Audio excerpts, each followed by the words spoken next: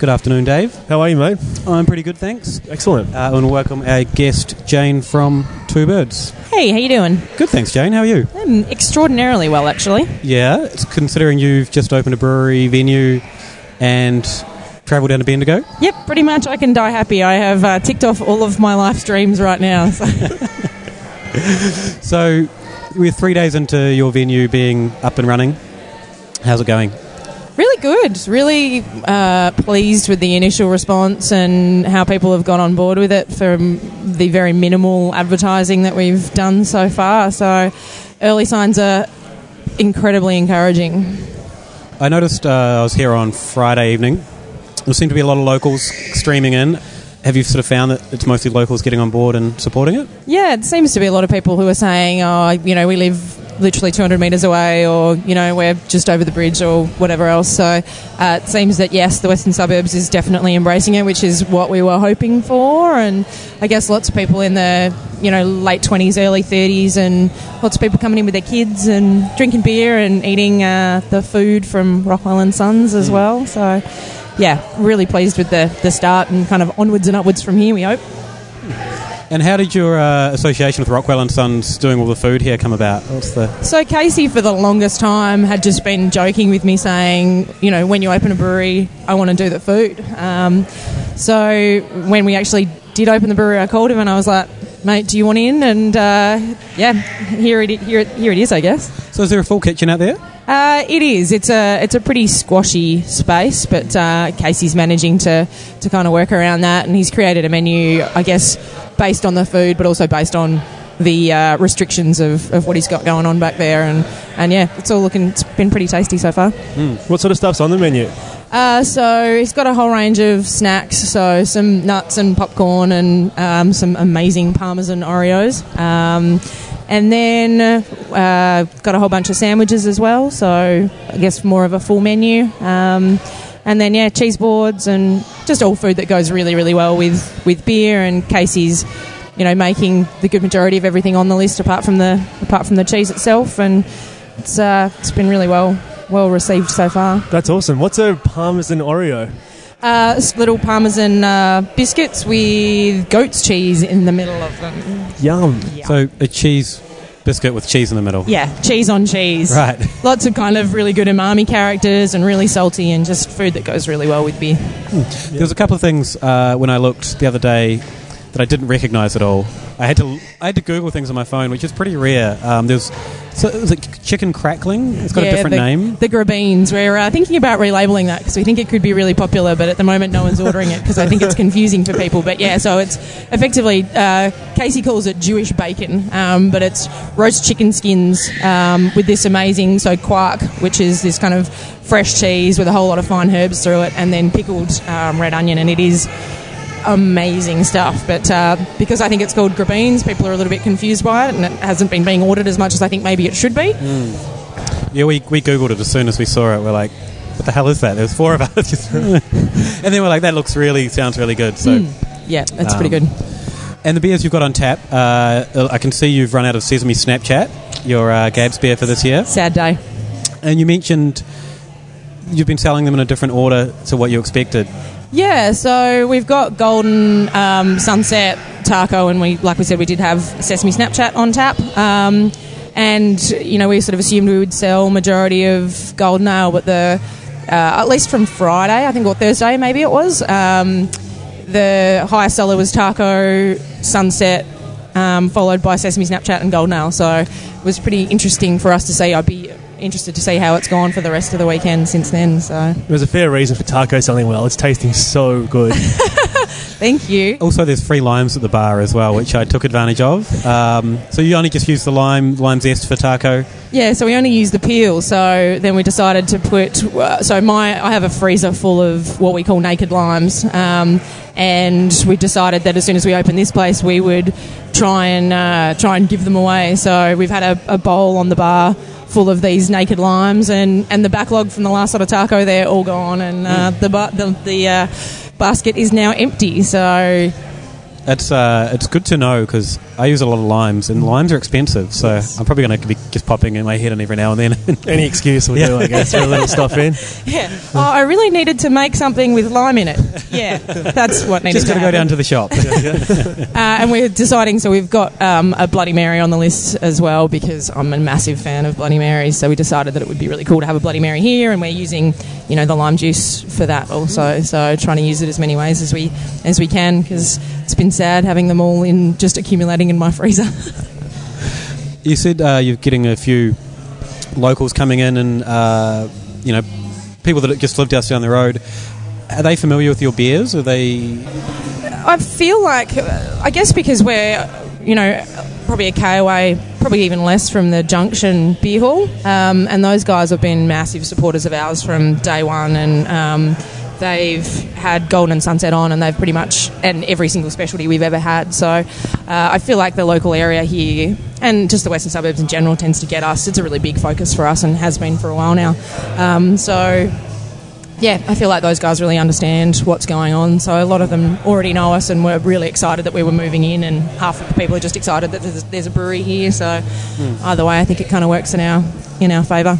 You mentioned that it was limited advertising and press. Would you do anything to get the word out that you're opening? Just social media. Just social media. Yeah, we just posted on Facebook and Twitter, and that was it. That was all we did before we opened, and that was the Wednesday before we opened on the Thursday.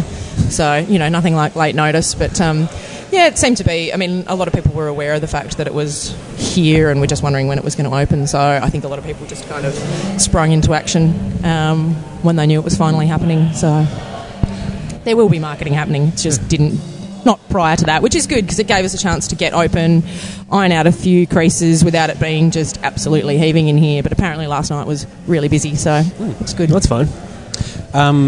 You're pretty, I guess you use social media a lot, and branding is obviously a big part of the Two Birds brand. That's a terrible way of putting it, but your logo is really identifiable. You've got a sort of a clear, strong brand. Was that a conscious approach from you guys?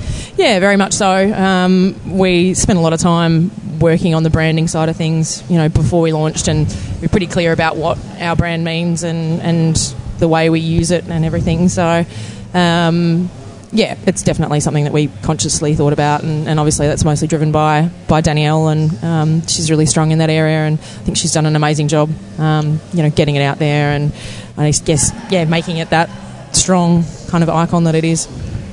And what is your brand to you? What does it mean to you?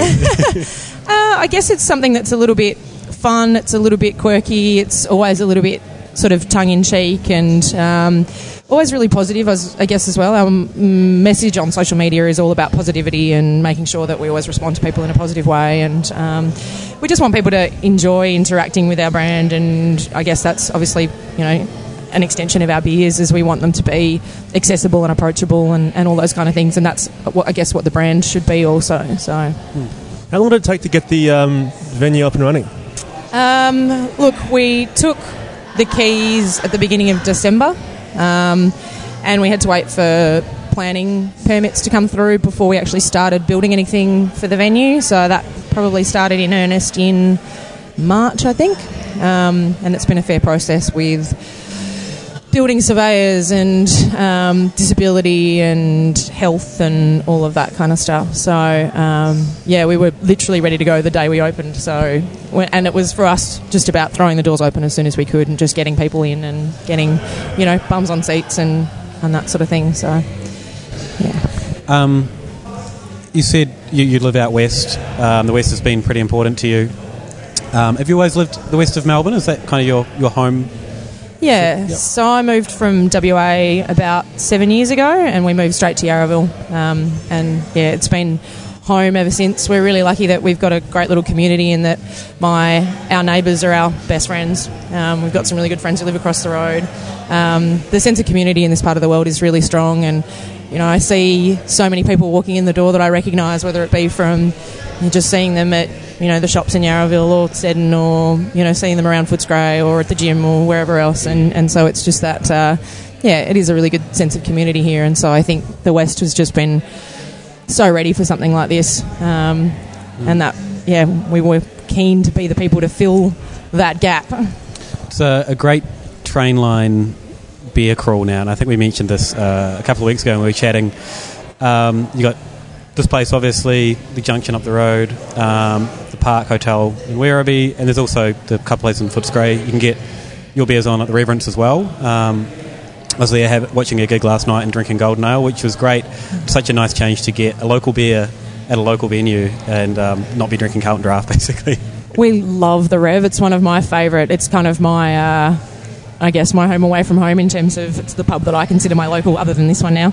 And I love what those guys do. I love that they've just sort of brought craft beer into something that's not traditionally a craft beer pub, and they're selling really solid, volumes, and people are just loving it. And they've had taco on, and it just goes absolutely nuts, especially with their Taco Tuesdays as well. So, yeah, those guys are awesome. And I love the fact that they've got the live music there, and craft beer just fits in so well with all of that.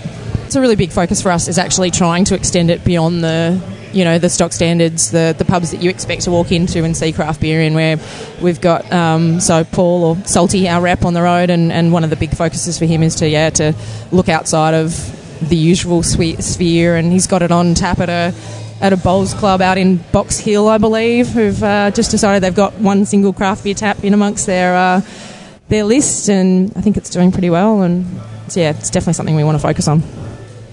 And your beers themselves, I guess the Golden Ale was your first beer, and that was kind of gentle, easygoing, and then the Sunset's kind of the winter version of that. Is that probably accurate?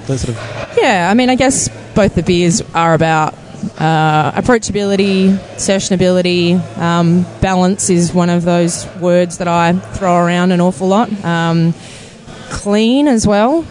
So I like beers that I can sit and have a few of, and it's got some interest and some character, but it's not sort of beating me over the head and smashing me with flavour. I like those kind of beers, but I'll have one and I'll move on to something else. So I really wanted to make beers that, have that sessionability, and, that's a pretty big focus for us. We've got you heard it here first, we've got a session IPA in fermenter at the moment. So, the idea of, again, having all that hop flavour and character, but having it in a beer it sits nicely in it. I think it's going to be 4.7%, something like that. That sort of thing just works for me, because those are the sorts of beers I like to drink, and we've had a really good response to them here as well. I do want to make some fun, big stuff as well. I've got all these crazy ideas in my head. And what approach are you taking for the session IPA? Are you loading with Australian hops, loading it with American hops? How's it going to be?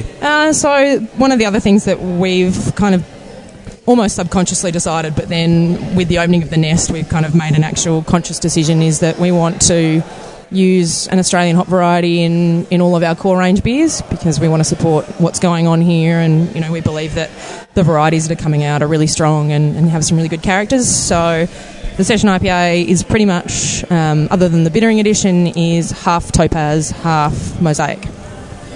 So, and I guess, so Golden Ale has always had Australian Summer in it.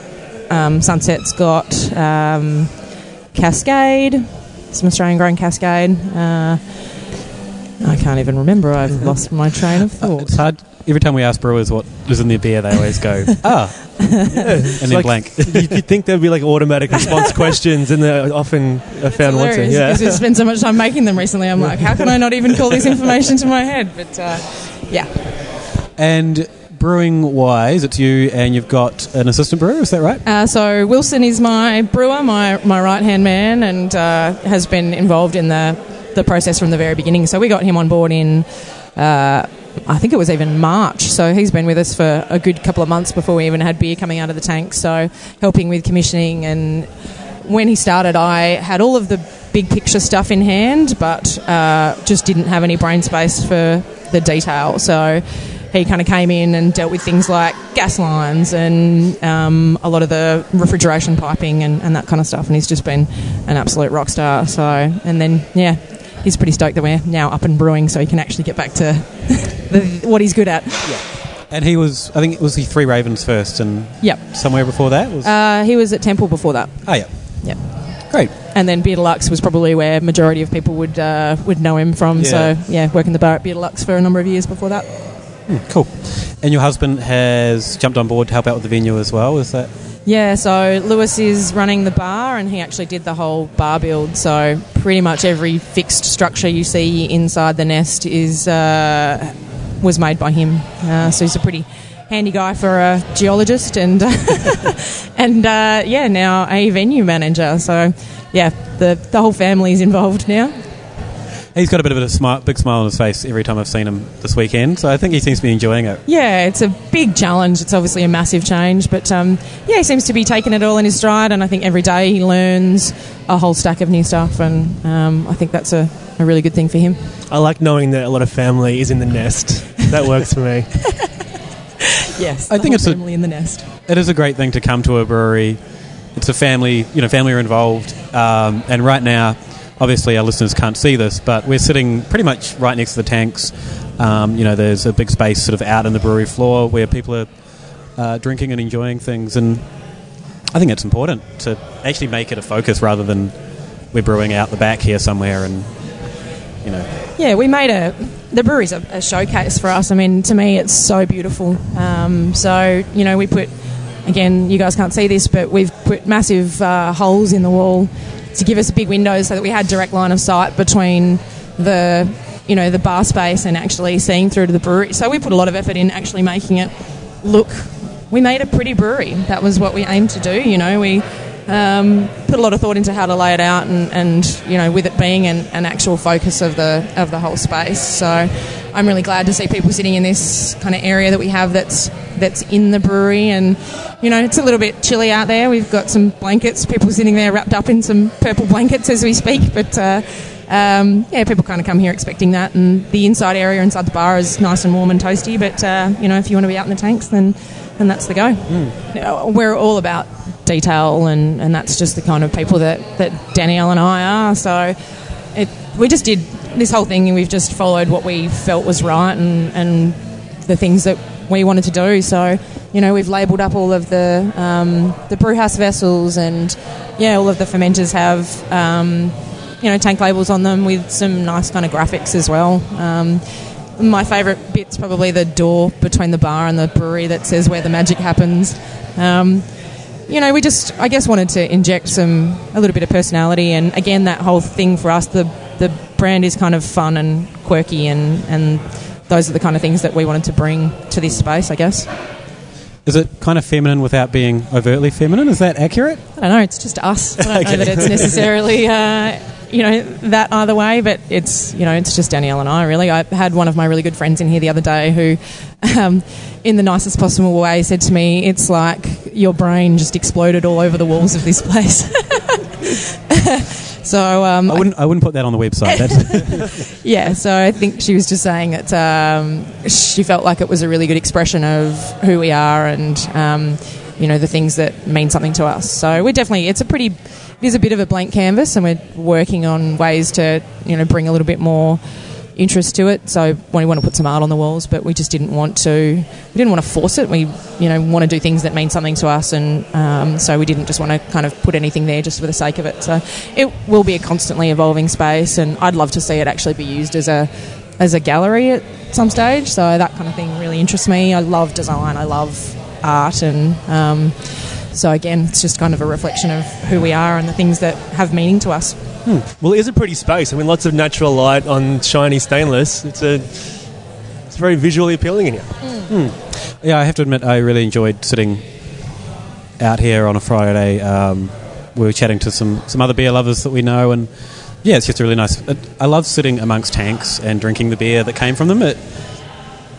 I guess you know that it's only travelled that far, and it hasn't sat in a warehouse or anything, and yeah. But you develop a bond with beers when you've had them at the source in the brewery, and that's a sort of connection I think you want to make with people that come here. And that was a really important, so much of building the brewery was really about creating a home for Two Birds, an actual location that people could associate with it, because as you guys would be aware, we were contract brewing for the longest time. So for us to be able to then go, okay, right, we've done that. That was great. That really helped us to get to where we are now. But we need to create a home and a space that is Two Birds. So that was a really big focus for why we decided to do this, and the location that we chose, and the building that we chose, and all that kind of stuff. All your package stuff still coming out of WA, is that right? Yep. Yeah, so all of the bottled products still coming out of Gage Roads. We'll be making all of the kegs for the East Coast, so they'll still be doing kegs for the West Coast. Look, again, this particular thing was about really getting the home and getting somewhere we could make the beer. We would have had to get a really large brewery in order to be able to do all of the bottled product. And we decided to everything's been stepwise with us, so it's like, let's just start here and we can work our way up. So, my hope is that in 3 years' time I'll be building a massive production brewery in a backlot of an industrial estate, and that then we'll be able to take back production of everything, and we'll still keep this and still be able to play around here, but that we'll have, something that's a bit larger, pumping out all of our beer not far from here, hopefully. And you mentioned, contract brewing. It was sort of a dirty word maybe 5 years ago when it was divisive. And I think you guys and a few other breweries have sort of changed that, and now it's not even really an issue anymore. Do you see that as well? We were, I guess it was a bit scary for us to come out and say that we were contract brewing, but I think we were probably one of the first people to actually say it with pride. It was like, this is the decision that we've made. We have to own that situation. We can't hide behind anything. It's like, this is the way we've decided to go. For us, it's a very smart business decision. It allows us to get going without having to, come up with all that money to start off with.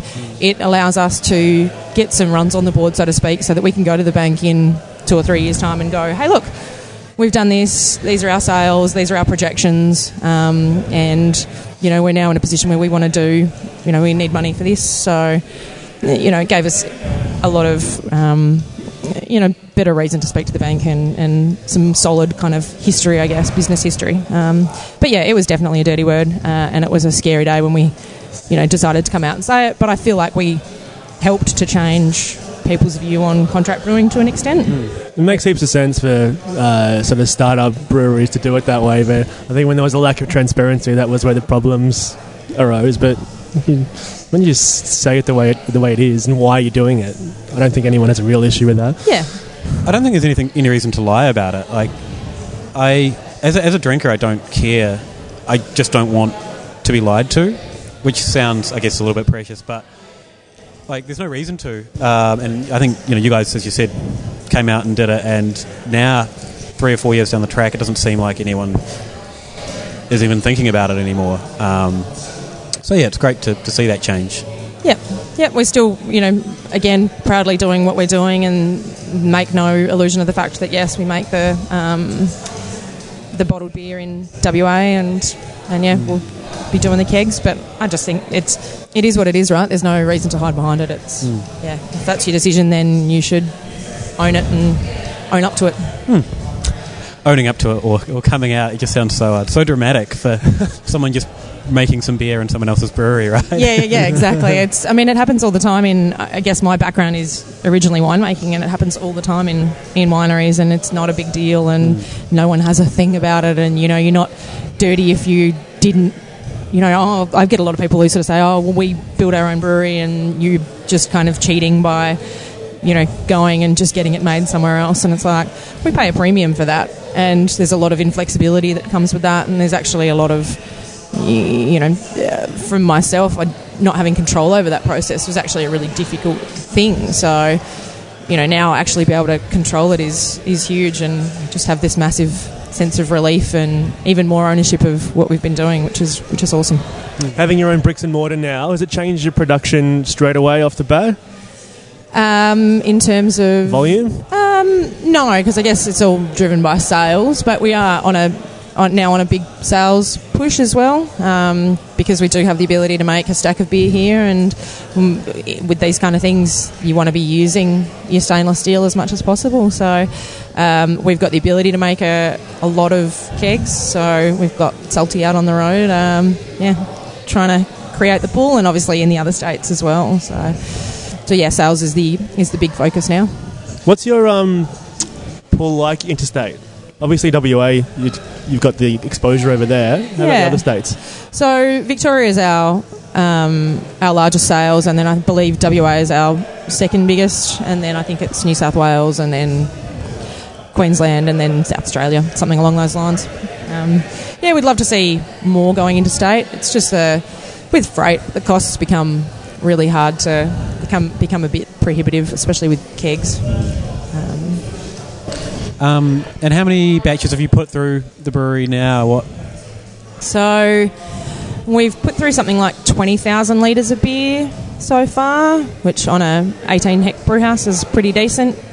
So we're up to the third batch of Golden Ale, second batch of Taco, second batch of Sunset, and the Session IPA. And next week we'll be making the base beer from the Sesame Snapchat, so the brown ale.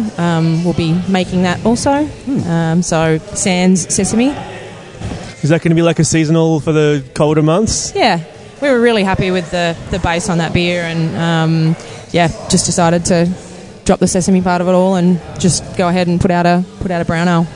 I really like brown ale, so that's exciting. But I was drinking the sesame on Friday, and I noticed the sesame had come out a lot more. It reminded me of eating tahini. Like, I don't know if anyone's ever eaten a tablespoon of that, but that sort of same taste. It's quite intense, but the brown ale behind it was really nice. I really enjoyed it, and I could imagine the brown ale by itself would be a really good beer for food and wintertime, basically.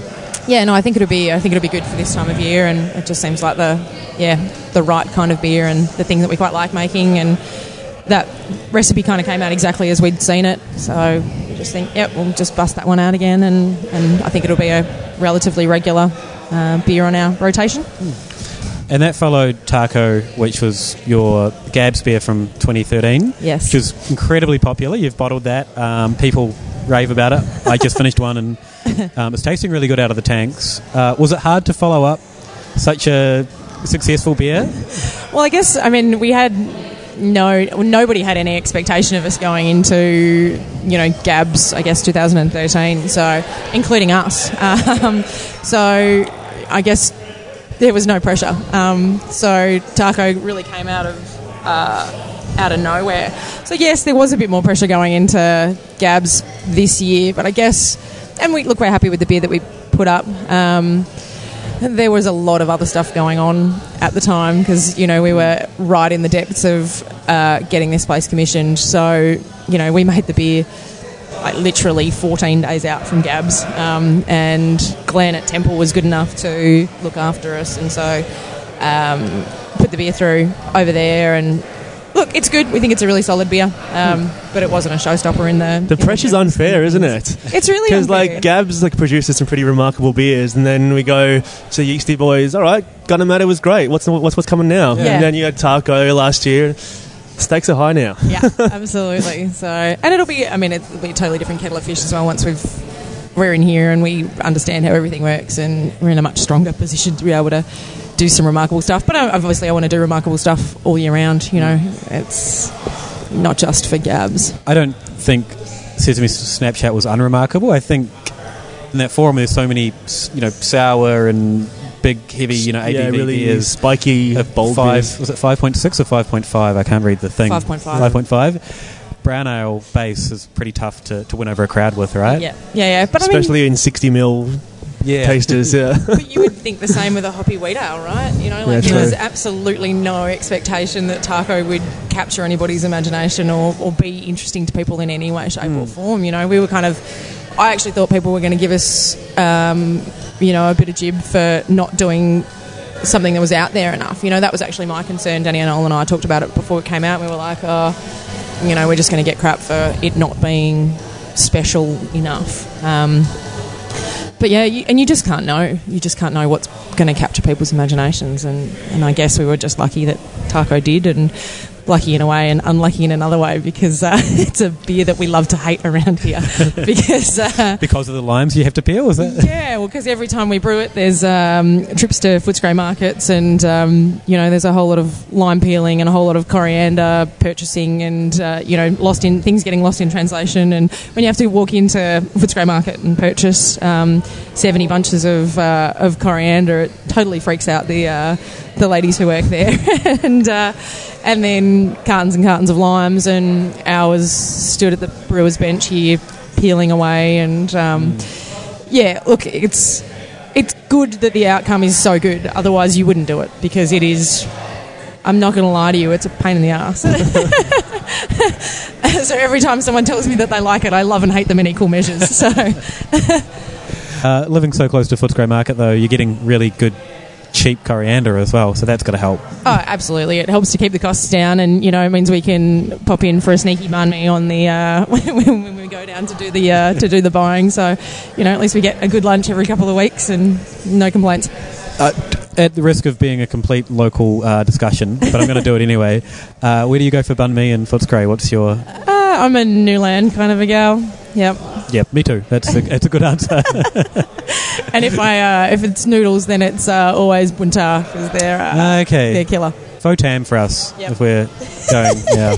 Sorry, anyone interstate or even that doesn't go to Footscray. You should. If you haven't been to Footscray, you should do it. You really should. Risk of just being my Twitter feed recently. We went and had really great dumplings and noodles, all handmade. Had some little biscuits from T. Cavallero and Sons that were just beautiful. It was $20, and we just had the nicest lunch and dessert you can get. So yep, all good stuff happening in this part of the world. I do get upset though. I'm that person, because Footscray these days is full of hipsters, and every time I go there's more hipsters than there were last time, and I'm like, please, this is not what we wanted. I would love to agree with you, but I'm part of that problem. So I've only been there not quite 2 years, so I'm probably one of the new hipsters. Oh, well, it's good. Welcome to the area. It's good. We like it. Maybe we should take a break here, and we'll come back and talk about the Pink Boots Society a little bit, sure. And just a few other general beer stuff. Cool. Awesome.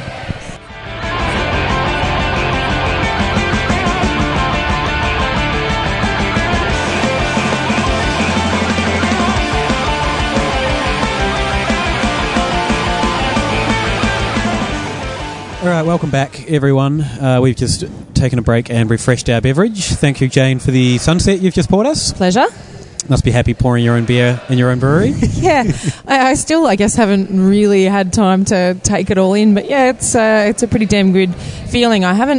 My big milestone was always going to be sitting at my seat, which is at the front window there, where I can actually see all of the trains going past, see all the industrial, bits and pieces across the road, see the bar, and then see the brewery. So kind of have my designated seat. And I haven't had a chance yet to actually... Oh, someone's always sitting in my seat. So, I'm looking forward to actually being able to sit there. It's going to be a sweet moment when you can finally do it. It's probably a bad look if you were to kick someone off it. Sorry, I'm in charge here. Don't you know who I am? We are actually going to get little engraved nameplates for Danielle and I, so my seat and then the one next to it. Excellent. So when they say it hasn't got your name on it, you can say, actually it does. Just for fun, again, just little kind of fun touches. Now, we wanted to mention the Pink Boots Society, which I don't know much about. I guess it is aimed at female brewers and that sort of a thing. Can you tell us a bit about that? Yeah, sure. So Pink Boots is a society that was started in the US by Terry Farendorf, who, female brewer, she was travelling around the US and sort of realising that there was a stack of female brewers, but everyone thought they were the only one. So it was really just about creating a network and I just guess connecting people and about trying to get more females into the industry. Obviously, we've got a growing number, but we're still very much the minority. So it's just about, I guess, empowering the females who are already involved in the industry, and then about trying to, I guess, let people know that it's a legitimate career path and an option for them, to actually come in and make beer. Or it's not just brewers, it's anyone who actually gains an income from beer in any way, shape or form. So bar staff, marketing, you name it, it's all of the above. So something I believe really strongly in. I just think it'd be awesome to have more chicks around the place, and especially more females in breweries. How did you initially get involved with it? I just read about it, and I literally contacted Terry and said, hey, I want to set up Pink Boots in Australia, and I was the first person to get in contact with her, and so by default I ended up as the president of Pink Boots Society because no one else had put up their hand. By default, such a bad way of putting it. Because I was the only one dumb enough to say that they were interested in it. So, and is it growing? What's happening with it at the moment? It's growing all the time, and I guess it's just a matter of awareness. And look, I'm not going to lie, it's one of those things it's difficult to fit into your schedule. You know, we're all busy, and a lot of us who are involved own our own businesses, and there's a lot going on with that. So certainly a lot more work that we need to do to get everything out and about. But it's growing all the time, and there's so many more females getting into it and who are just keen to be involved and to help out. And we're really lucky to have Chris Latham, who also does CBIA. She also works with the BA in the US. She's just the queen of this kind of stuff. So she's been helping us to try and get some traction and get things happening with Pink Boots. So she's just she's our angel. And what have you noticed, I guess, in terms of as craft beer is growing and becoming more mainstream, as we said, it's popping up in more places. Being a female, have you noticed it change, or attitudes towards you change in rooms? Are you seeing more ladies out drinking? I mean, it always makes me incredibly happy at beer festivals and that sort of stuff when, a bunch of chicks rock up to the stall and they know what they're talking about, they're really interested to try your beers, they're engaged. Really noticed it actually at the Melbourne Beer Fest this year, so the one that took place in, was it Carlton Gardens? Flagstaff Gardens, whatever it was, yeah. One of those gardens. Were you there? I was, but I never remember which one's which. And for some reason, that seemed to attract this, this kind of... There were a stack of these groups of ladies who were all together and who were all really interested in what was going on, and I was actually struck by it because you don't see it a lot. And we do get a lot of people, especially females at festivals, who they'll come up and their male partner or whatever will try the beer and they'll be like, oh no, I don't drink beer. But that's definitely changing, and it was really heartening just to see these groups of ladies who were super keen and super interested and just wanted to try. And my thing is always to just give it a shot. It's like, okay, you may think you don't drink beer, but just please humour me here. You're not paying for it. I'd love you to just put all of your preconceptions out of the way and just give this a shot. We had some, in fact, last night I did an event in Bendigo, and I had two ladies who came up to me after the event and said, I don't drink beer, and I had your golden ale and it was amazing, and I'm a convert, and both of them were probably late 40s, early 50s, and had in one kind of 30-minute kind of conversation had sort of changed over and decided that they were going to drink beer. So their whole lives they've been missing out on beer. I know, right? How sad would that be? I don't know. I couldn't imagine. Deciding that you don't drink beer to me is like deciding that you don't eat beef, or just cutting out an entire thing.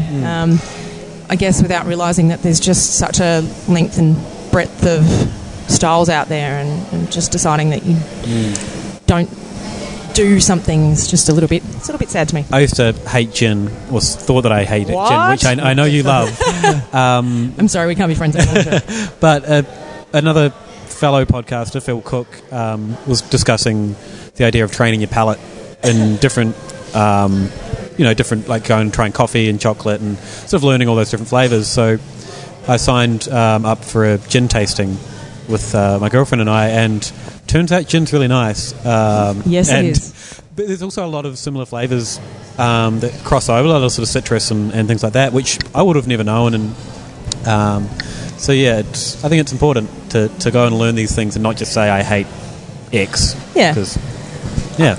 Even one of my best friends, she's one of these, I don't drink beer, but she sat with us at the Rev one day and actually drank an entire pot of taco. And it was one of the proudest moments of my entire life, was just sitting there with her, watching her drink her first ever pot of beer in her life. So it's possible. There's something out there. If you don't drink beer, then there's always something. You just got to keep trying. I organised the drinks for a friend's 30th birthday party recently, and the theme was a black and gold party. So I figured Two Birds Golden Ale is a great just party beer, and it's got the black and gold label. It's a perfect thing to do. And the people that were at this party were girls who were drinking it purely because their drink matched their outfit, and that was the only reason why they chose it, and all of them really, really loved it. I like those girls. Yeah, exactly. So that was the kind of people that were drinking it. They weren't really interested in it, but it converted a lot of people that night. Good work. Nice work. Do you think going to events, like you said, you're in Bendigo, and sort of giving a feminine face to the brand helps ladies that have never tried beer approach it? Look, I hope so, and I guess that's kind of part of what we've always thought, is that, we hoped that just by us being female, that people might kind of find it a little bit less, confronting's the wrong word, but might find it a little bit more accommodating or a little bit more comfortable, or I'm not sure what exactly the right word is, but that it might just encourage females to try beer, and we really did hope that it was going to help a lot of people transition into craft beer. So, we're all about growing the market. We're all about, we want this whole craft beer sector to grow, and there's such I think there's still a lack of female drinkers, even looking around the pub or the tasting room. There's still a good majority of males. But, yeah, we definitely just want to see more chicks getting into it. And I thought it was growing a lot for the female market, and then the other day we're in Slow Beer, and Emma, my girlfriend, walked in, and it was like, she walked in, her first thought was, it's a sausage party in here. I looked around, it was just all dudes. And a lot of beards, a lot of hoodies. Yeah. It was just 40 of us, pretty much. Yeah. David and I replicated Yeah, exactly. And it's kind of like, yeah, right, we aren't quite there yet. No. It does strike me at certain either bars or at events where I walk in, I'm just like pretty amazed, not just by the split in gender, but just the weird cross-section of demographic that is around now, which, I mean, poor example, because you used to use Slow Beer as saying it was a sausage party, but when I go to Slow Beer on like a Friday night, it's just weird to me how diverse the demographic is there, all drinking these weird and wonderful things. Well, during Gabs this year, Emma commented that it's getting worse now because she has to line up for the toilets again, whereas 2 years ago she didn't have to line for the toilets. So she was like, damn ladies should just leave. That is a good point. Yeah, I do always make the comment, it's like, at least at a beer event, I don't have to line up for the toilets. So. Weird upsides or downsides. I think we just want what suits us all the time, rather than what's good for anyone else. Yeah. Yeah. Popular without being too popular, but it gets in the way of what I want to do. Yeah. What have you learned over the recent period? Patience is probably the best thing that I've learnt. So much of what we've been waiting on has been, gas companies and councils and all that kind of stuff. So it's definitely taught me to be patient. It's taught me to trust the process.